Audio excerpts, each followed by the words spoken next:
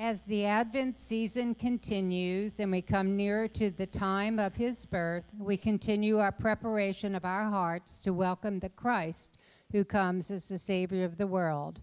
We remind ourselves again of the people of faith who welcomed him as the fulfillment of God's promise. Our first reading comes from the book of Hebrews, beginning in chapter 11, verse 1.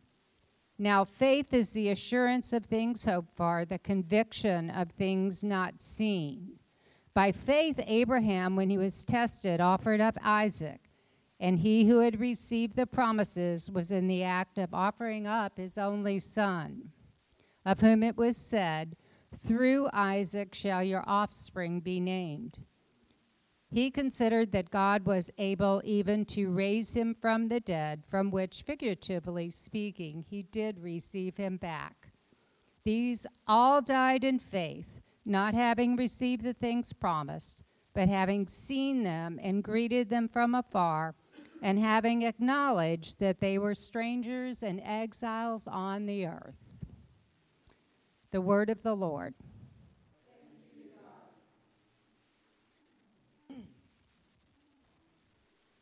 Our second reading comes from the book of Luke, beginning in chapter 1, verse 26. In the 6th month, the angel Gabriel was sent from God to a city of Galilee named Nazareth, to a virgin betrothed to a man whose name was Joseph of the house of David, and the virgin's name was Mary. And he came to her and said, "Greetings, O favored one, the Lord is with you."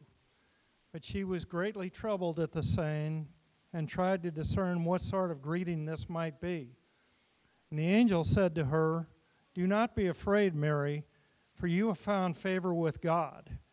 And behold, you will conceive in your womb and bear a son, and you shall call his name Jesus. He will be great and be called the Son of the Most High. And the Lord God will give to him the throne of his father David, and he will reign over the house of Jacob forever, and of his kingdom there will be no end." And Mary said to the angel, "How will this be, since I am a virgin?" And the angel answered her, "The Holy Spirit will come upon you, and the power of Most High will overshadow you. Therefore the child will be born and called Holy, the Son of God. And behold, your relative Elizabeth in her old age has also conceived a son, and this is the 6th month with her who was called barren. For nothing will be impossible with God." And Mary said, "Behold, I am the servant of the Lord. Let it be to me according to your word." And the angel departed from her. The Gospel of Christ. And so today we light the candle of peace to express our peace and anticipation of Jesus Christ the Messiah, God's Son, our Savior. As we do so, we prepare to welcome him as the Savior and Lord. Let us fix our eyes upon Jesus, the author and perfecter of our faith. Let us pray. Dear Father, help us to follow the examples of Abraham and Mary by trusting in you. Use us to accomplish your purposes, even when it seems impossible to us. As we have lit the candle of peace, grant us peace on earth, and let that peace begin right here in our hearts. Amen.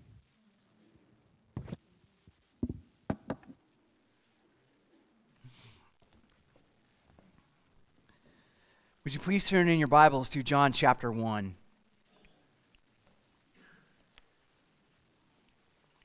And at this time, we're going to dismiss our children to Children's Church. So if you have little ones who are in Children's Church, you can make your way to the back with Miss Leanne and the Children's Church volunteers.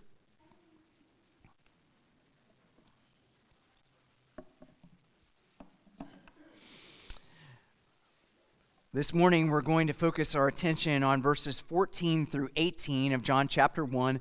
But in order to give you the context, and because it's such a beautiful scripture, I'm going to begin reading in verse 1, and we'll read all the way through verse 18. This is God's word. In the beginning was the Word, and the Word was with God, and the Word was God. He was in the beginning with God. All things were made through him, and without him was not anything made that was made. In him was life, and the life was the light of men. The light shines in the darkness, and the darkness has not overcome it. There was a man sent from God whose name was John. He came as a witness to bear witness about the light, that all might believe through him. He was not the light, but came to bear witness about the light. The true light, which enlightens everything, was coming into the world. He was in the world, and the world was made through him, yet the world did not know him. He came to his own, and his own people did not receive him. But to all who did receive him, who believed in his name, he gave the right to become children of God, who were born not of blood, nor of the will of the flesh, nor of the will of man, but of God. Verse 14. And the Word became flesh and dwelt among us.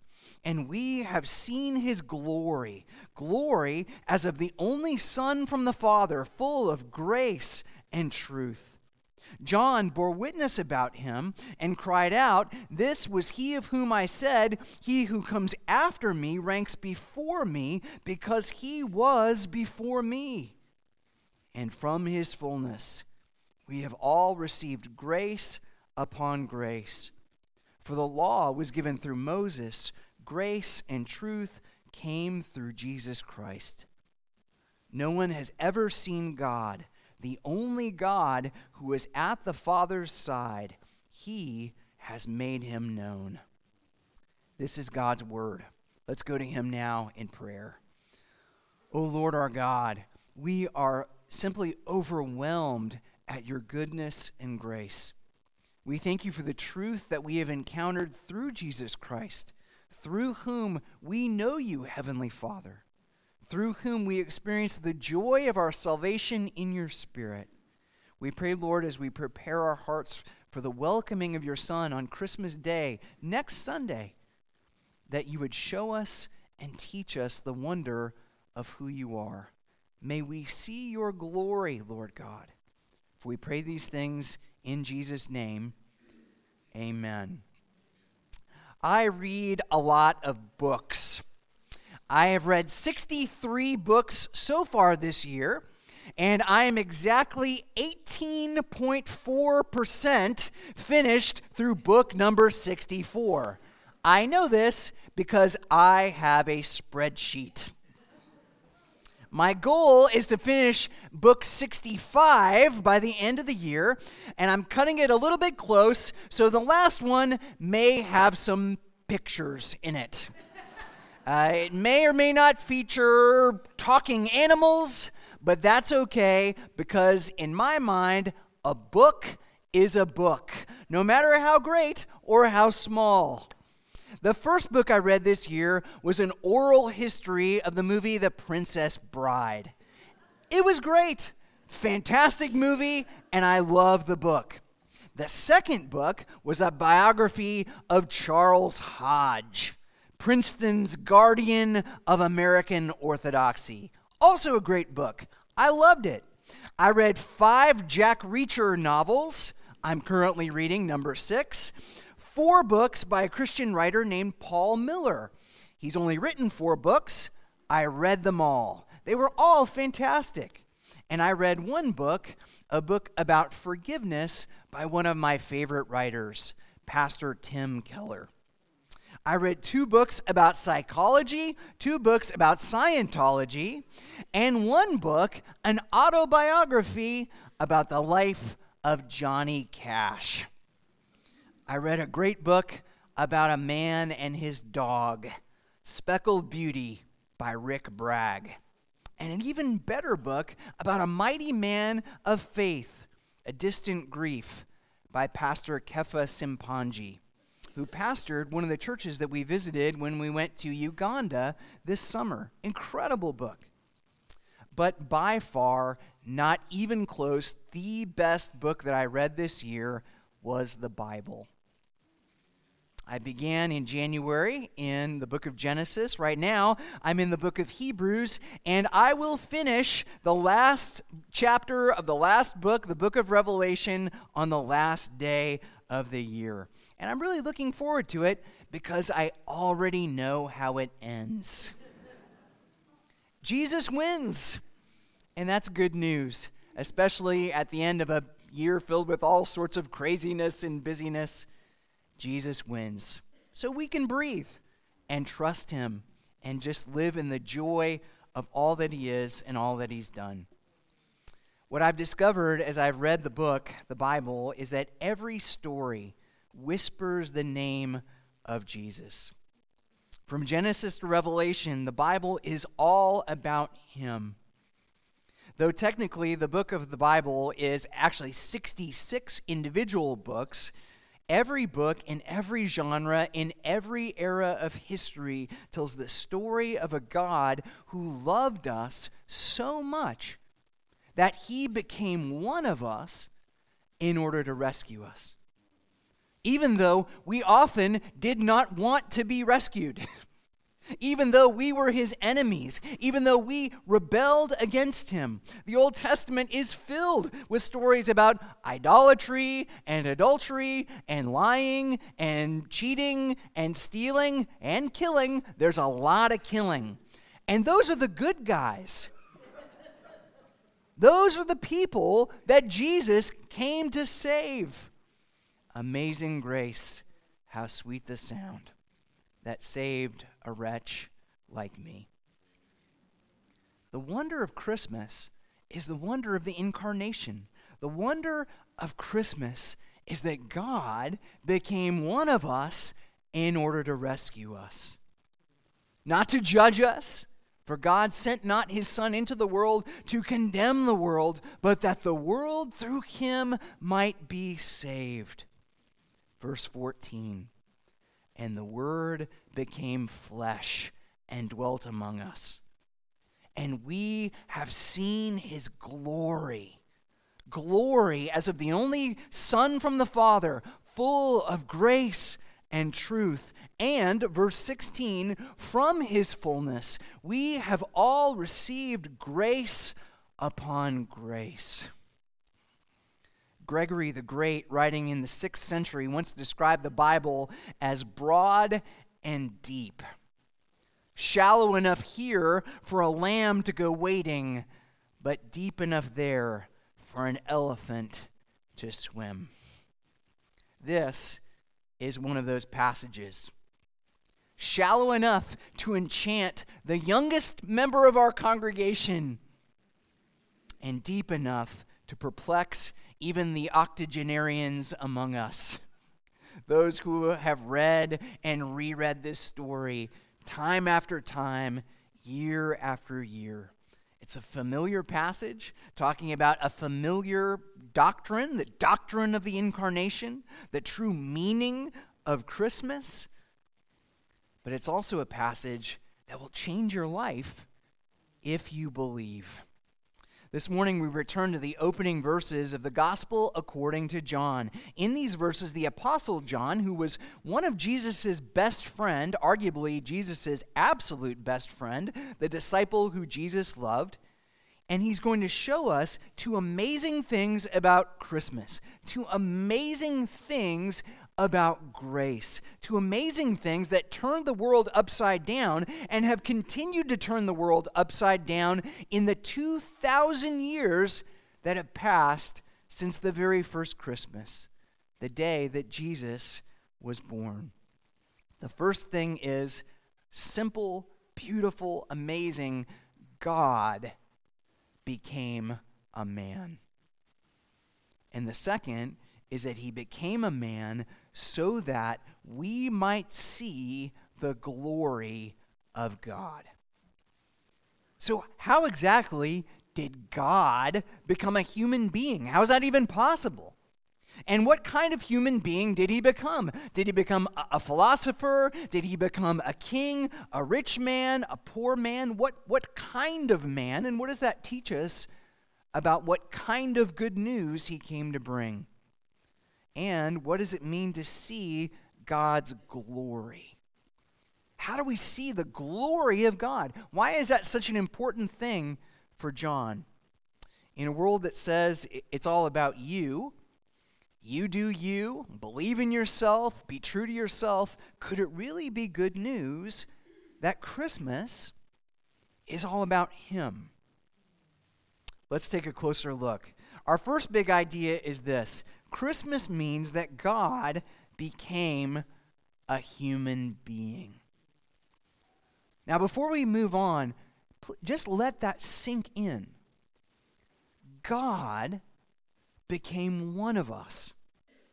He had eyes and ears, he had hands and feet. The invisible God became visible. The light of the world stepped down into the darkness. The Creator became one of His creatures. Verse 14, and the Word, Jesus, became flesh. When we were conceived, we went from a state of non-existence into a state of existence. Before the glorious day when I was born, on October 27th, 1976, I did not exist. I did not travel here the day that I was born from another world. I traveled from nowhere to somewhere. Aurora, Nebraska. It wasn't that different from nowhere, so it wasn't a big adjustment for me. Just kidding, Aurora, Nebraskans. It was a great town. But when Jesus was conceived, the eternal Son of God, the Word, the Logos, who always existed, traveled to this world, the world that He created, by taking on a human nature, a nature that He did not have before He was conceived. The Westminster Catechism describes it like this: Christ, the Son of God, became a man by taking to Himself a true body and a reasonable soul, being conceived by the power of the Holy Spirit in the womb of the Virgin Mary, and born of her, yet without sin. One of the ancient church fathers describes it like this: remaining what He was, He became what He was not. In other words, Jesus is not God minus some aspects of His divinity, nor is He a mere mortal man plus some aspects of God's divinity. Jesus isn't 50% human and 50% divine. He is 100% human and 100% divine. J.I. Packer, in his classic work, Knowing God, describes the wonder of Christmas, the wonder of the incarnation, like this: the more you think of it, the more staggering this becomes. God became a man. The divine Son became a Jew.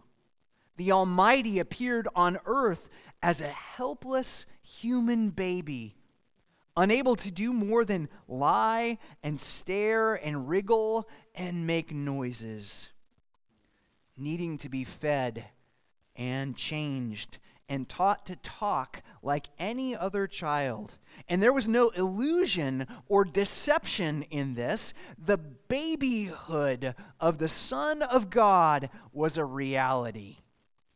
Nothing in fiction is so fantastic as the truth of the incarnation. Many secular people have absolutely no trouble believing in a fully human Jesus. Many religious people have no problem in believing in a fully divine Jesus. But the central, shocking claim of Christianity is that this little baby lying in a manger, Jesus of Nazareth, was both God and man. What kind of God would do this? What kind of God would love us like this? What kind of creator would step down into his creation? What kind of king would become one of his subjects? What kind of hero would lay down his life to save the villains? You could read 1,000 books next year, and you will never find a story like this. And the astounding thing is that this is history, not fantasy. This really happened. Jesus wasn't born in Narnia or Middle Earth. He was born in the little town of Bethlehem, which was a real town and is a real town. You can go there. You can see the place where Jesus walked and talked and learned and lived and grew up. In every other religion, God says, if you want a relationship with me, if you want to know me, if you want to be known by me, if you want to have eternal life, then you need to come to me. You need to climb the ladder. You need to climb the mountain. You need to jump through all of the hoops, and then maybe, just maybe, you can have a saving relationship with me once you pass the test. But when we see the face of Jesus, that little baby lying in the manger, we are seeing the face of God, the God who came to us, the God who came down the ladder, the God who came down the mountain, the God who passed the test that we could never pass. God became a human being, but not only that, he became a certain type of human being, the type of person who shows us why the gospel is good news. Again, verse 14, the Word became flesh and dwelt among us. Now, the word that we translate dwelt could really also be translated tabernacled. John is saying he, Jesus, the Son of God, tabernacled among us. What does that mean? Why would he use that very specific, a little bit unusual word? Well, if you remember the Old Testament, specifically the book of Exodus and the story of Exodus, you'll remember that after God brought his people out of the land of Egypt, after the plagues and after the Passover and after the crossing of the Red Sea, he told his people to build a tabernacle. The tabernacle was essentially a tent, a very simple tent, where God would live with his people.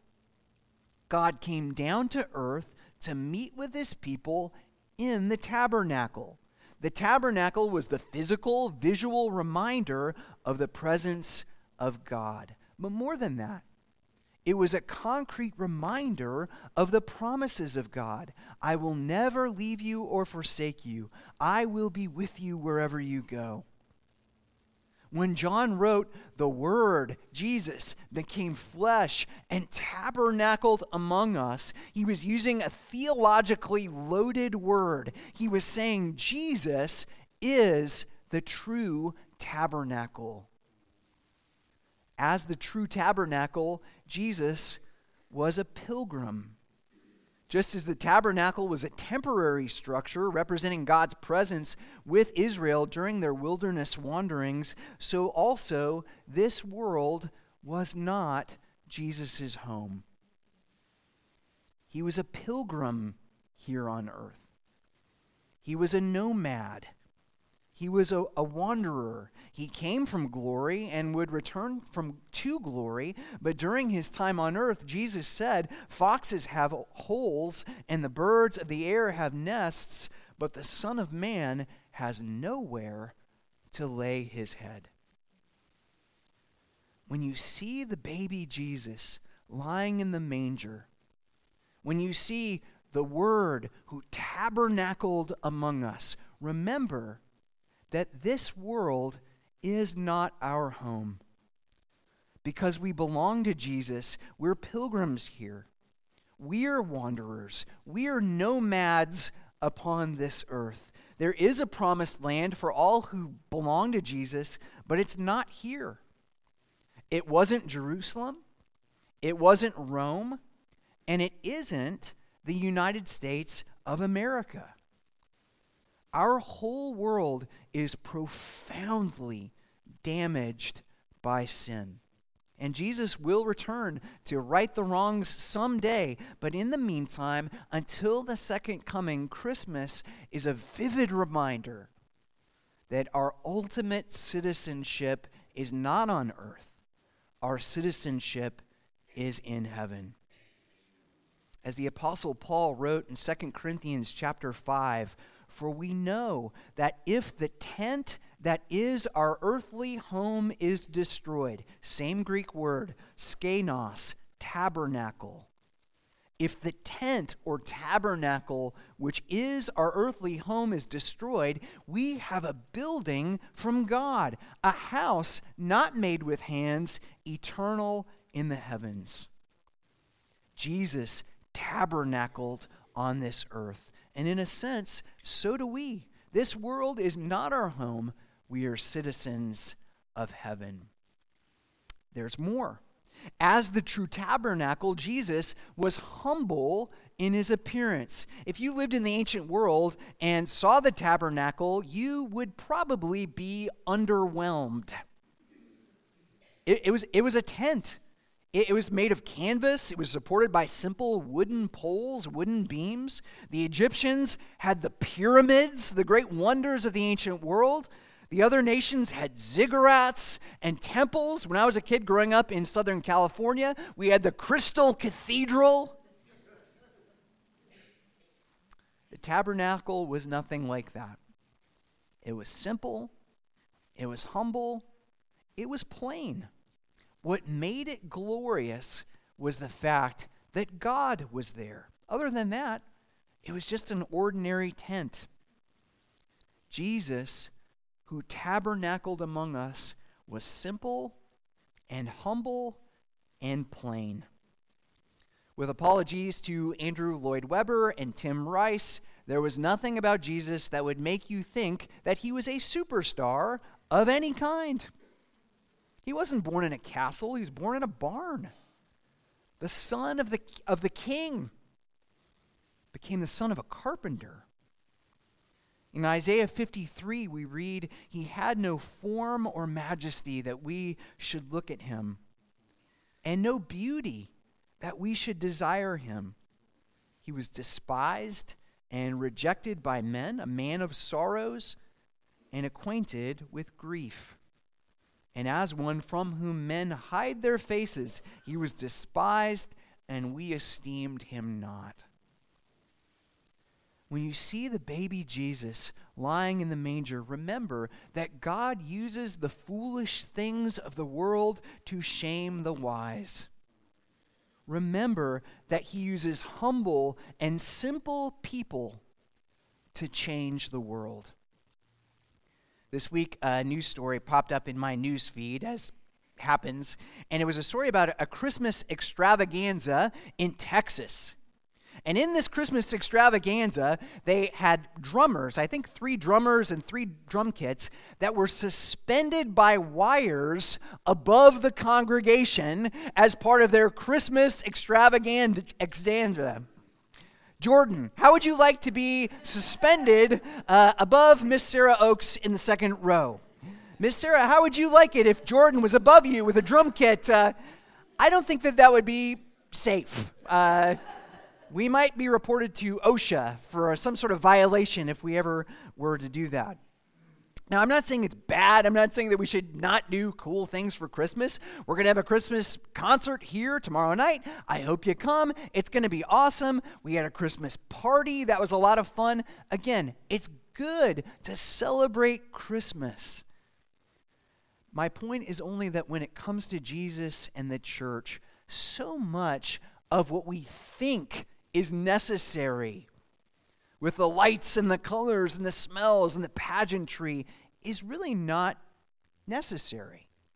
Now, can God show up at the Christmas extravaganza? Yeah, of course he can. And I hope he does. I hope hundreds, maybe thousands of people come to faith in Jesus Christ through what that church is doing in Texas. Great, I would love that. But God does not need things like that in order to change the world. Jesus changed the world with 12 guys, 12 apostles. That's smaller than most of our life groups. Imagine if one of our life groups literally changed the world. That's all Jesus needs. He changed the world with men who used to be tax collectors and fishermen, and at least one woman who used to be a prostitute. Jesus made his first appearance in a barn. He can and does change the world through tiny little churches in places like rural Uganda, where everyone is sitting on the same blue and white plastic chairs, where there are no doors and the windows are all open and the sound system is less than reliable, because he changed the world through the preaching of the gospel. He changes the world through acts of love and mercy and service. So what does God use? Well, in John 17, Jesus prayed to his heavenly Father, I glorified you on earth, having accomplished the work that you gave me to do. We glorify God when we accomplish the work that God has given us to do. We talk about Jesus who died on the cross for our sins. We help people who need help in the name of Jesus, who healed the sick, who fed the 5,000, who calmed the storm. We celebrate the true meaning of Christmas when we love each other deeply, when we give generously, when we sing joyfully. And on Christmas Sunday, we will celebrate the beautiful simplicity of Christmas, reading God's Word, and singing songs to His glory, and baptizing a baby, and eating the Lord's Supper together.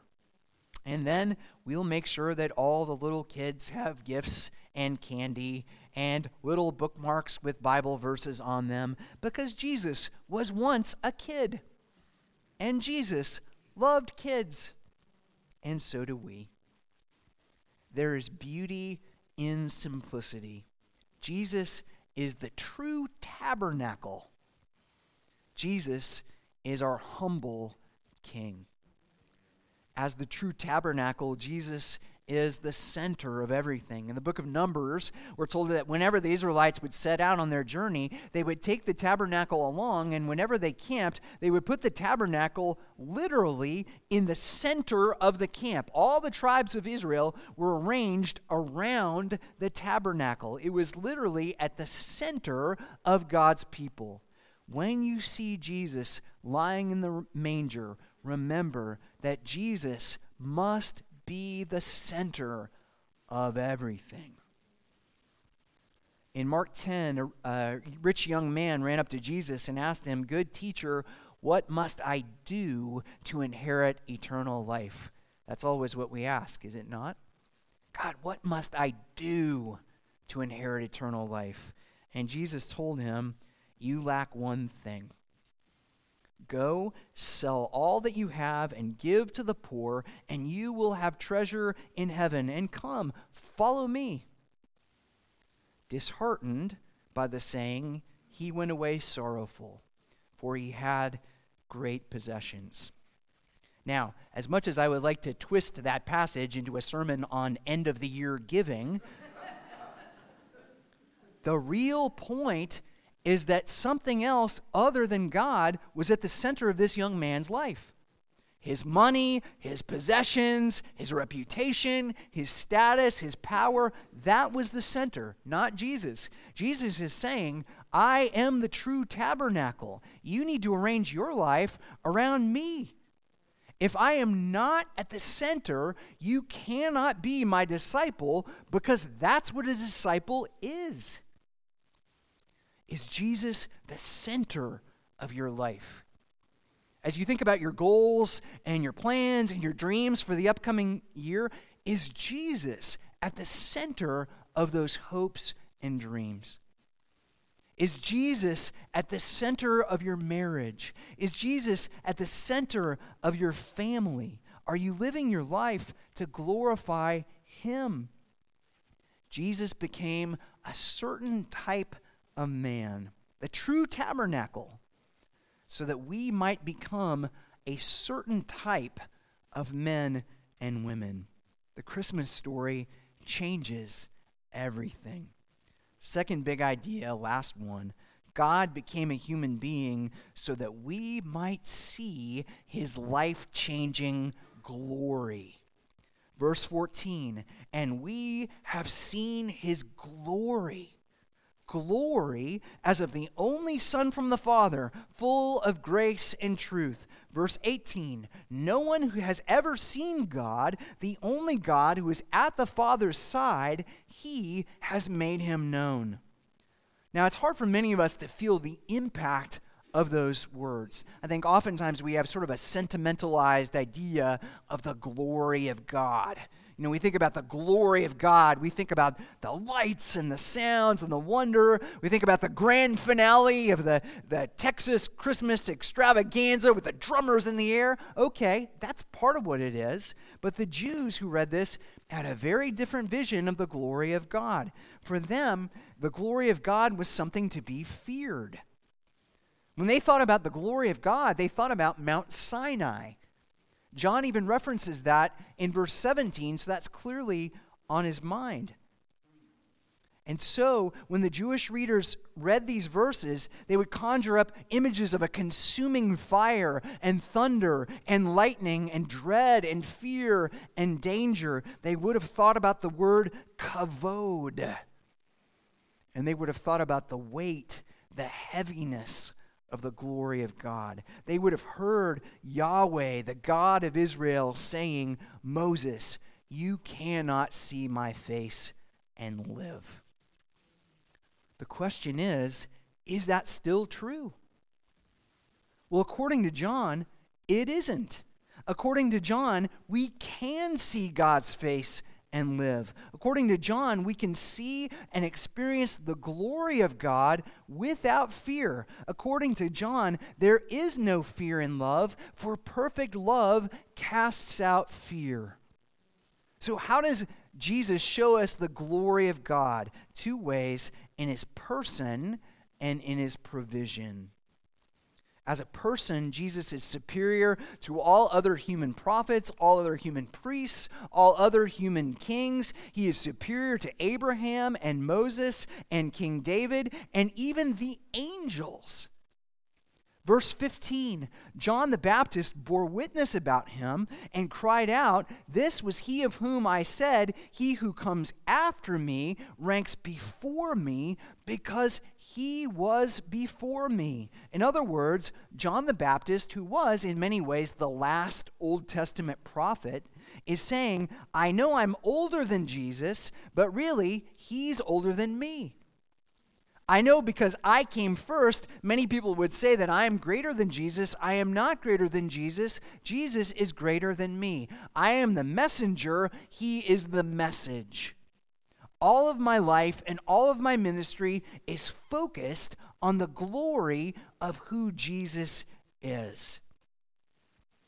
All human leaders falter spiritually. John the Baptist faltered spiritually. When John the Baptist was put in prison and he was facing the death penalty, he sent his disciples to Jesus and said, Jesus, are you really the Messiah, or should we expect another?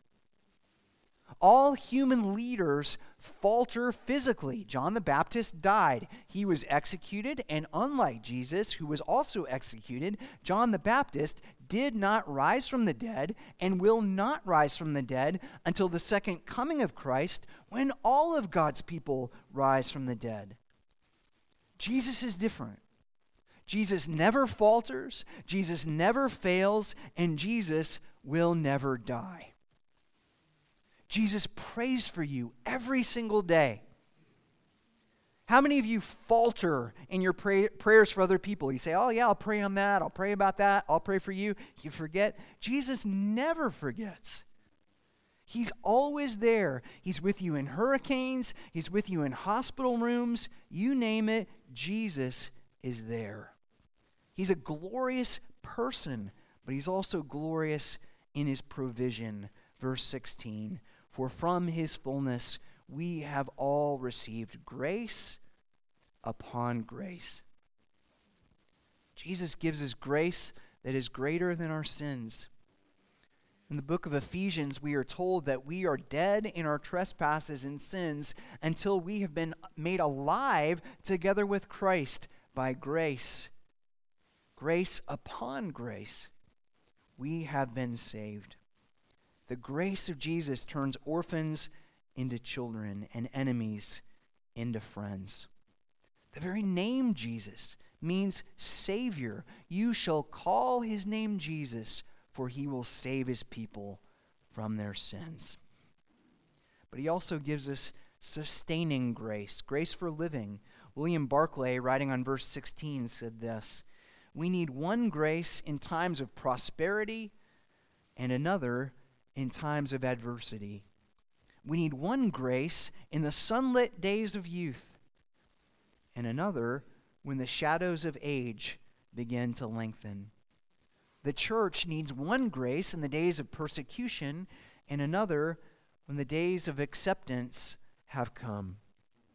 We need one grace when we feel that we are on top of things, and another when we are depressed and discouraged and near to despair.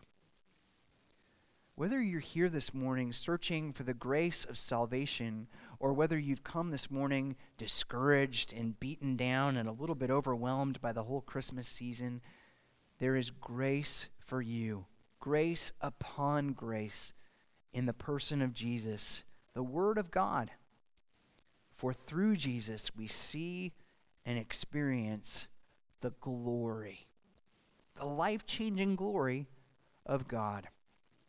Well, we're in the home stretch. Christmas is next Sunday, and all the busyness and all the stress and the wrapping the presents and last-minute Amazon deliveries. Don't forget the most important thing. From the most important book ever written, the Word became flesh and tabernacled among us. And we have seen his glory, the glory as of the only Son from the Father, full of grace and truth, and from his fullness we've all received grace upon grace. Let's go to him in prayer. O Lord our God, we thank you for the grace that you've given us in Christ. How often we trample that grace underfoot through our negligence, through our active disobedience, through our failure to love one another as much as you have loved us. O Lord, we ask for grace that is greater than our sins. We ask for grace that is greater than the busyness and greater than the worry and greater than the fear.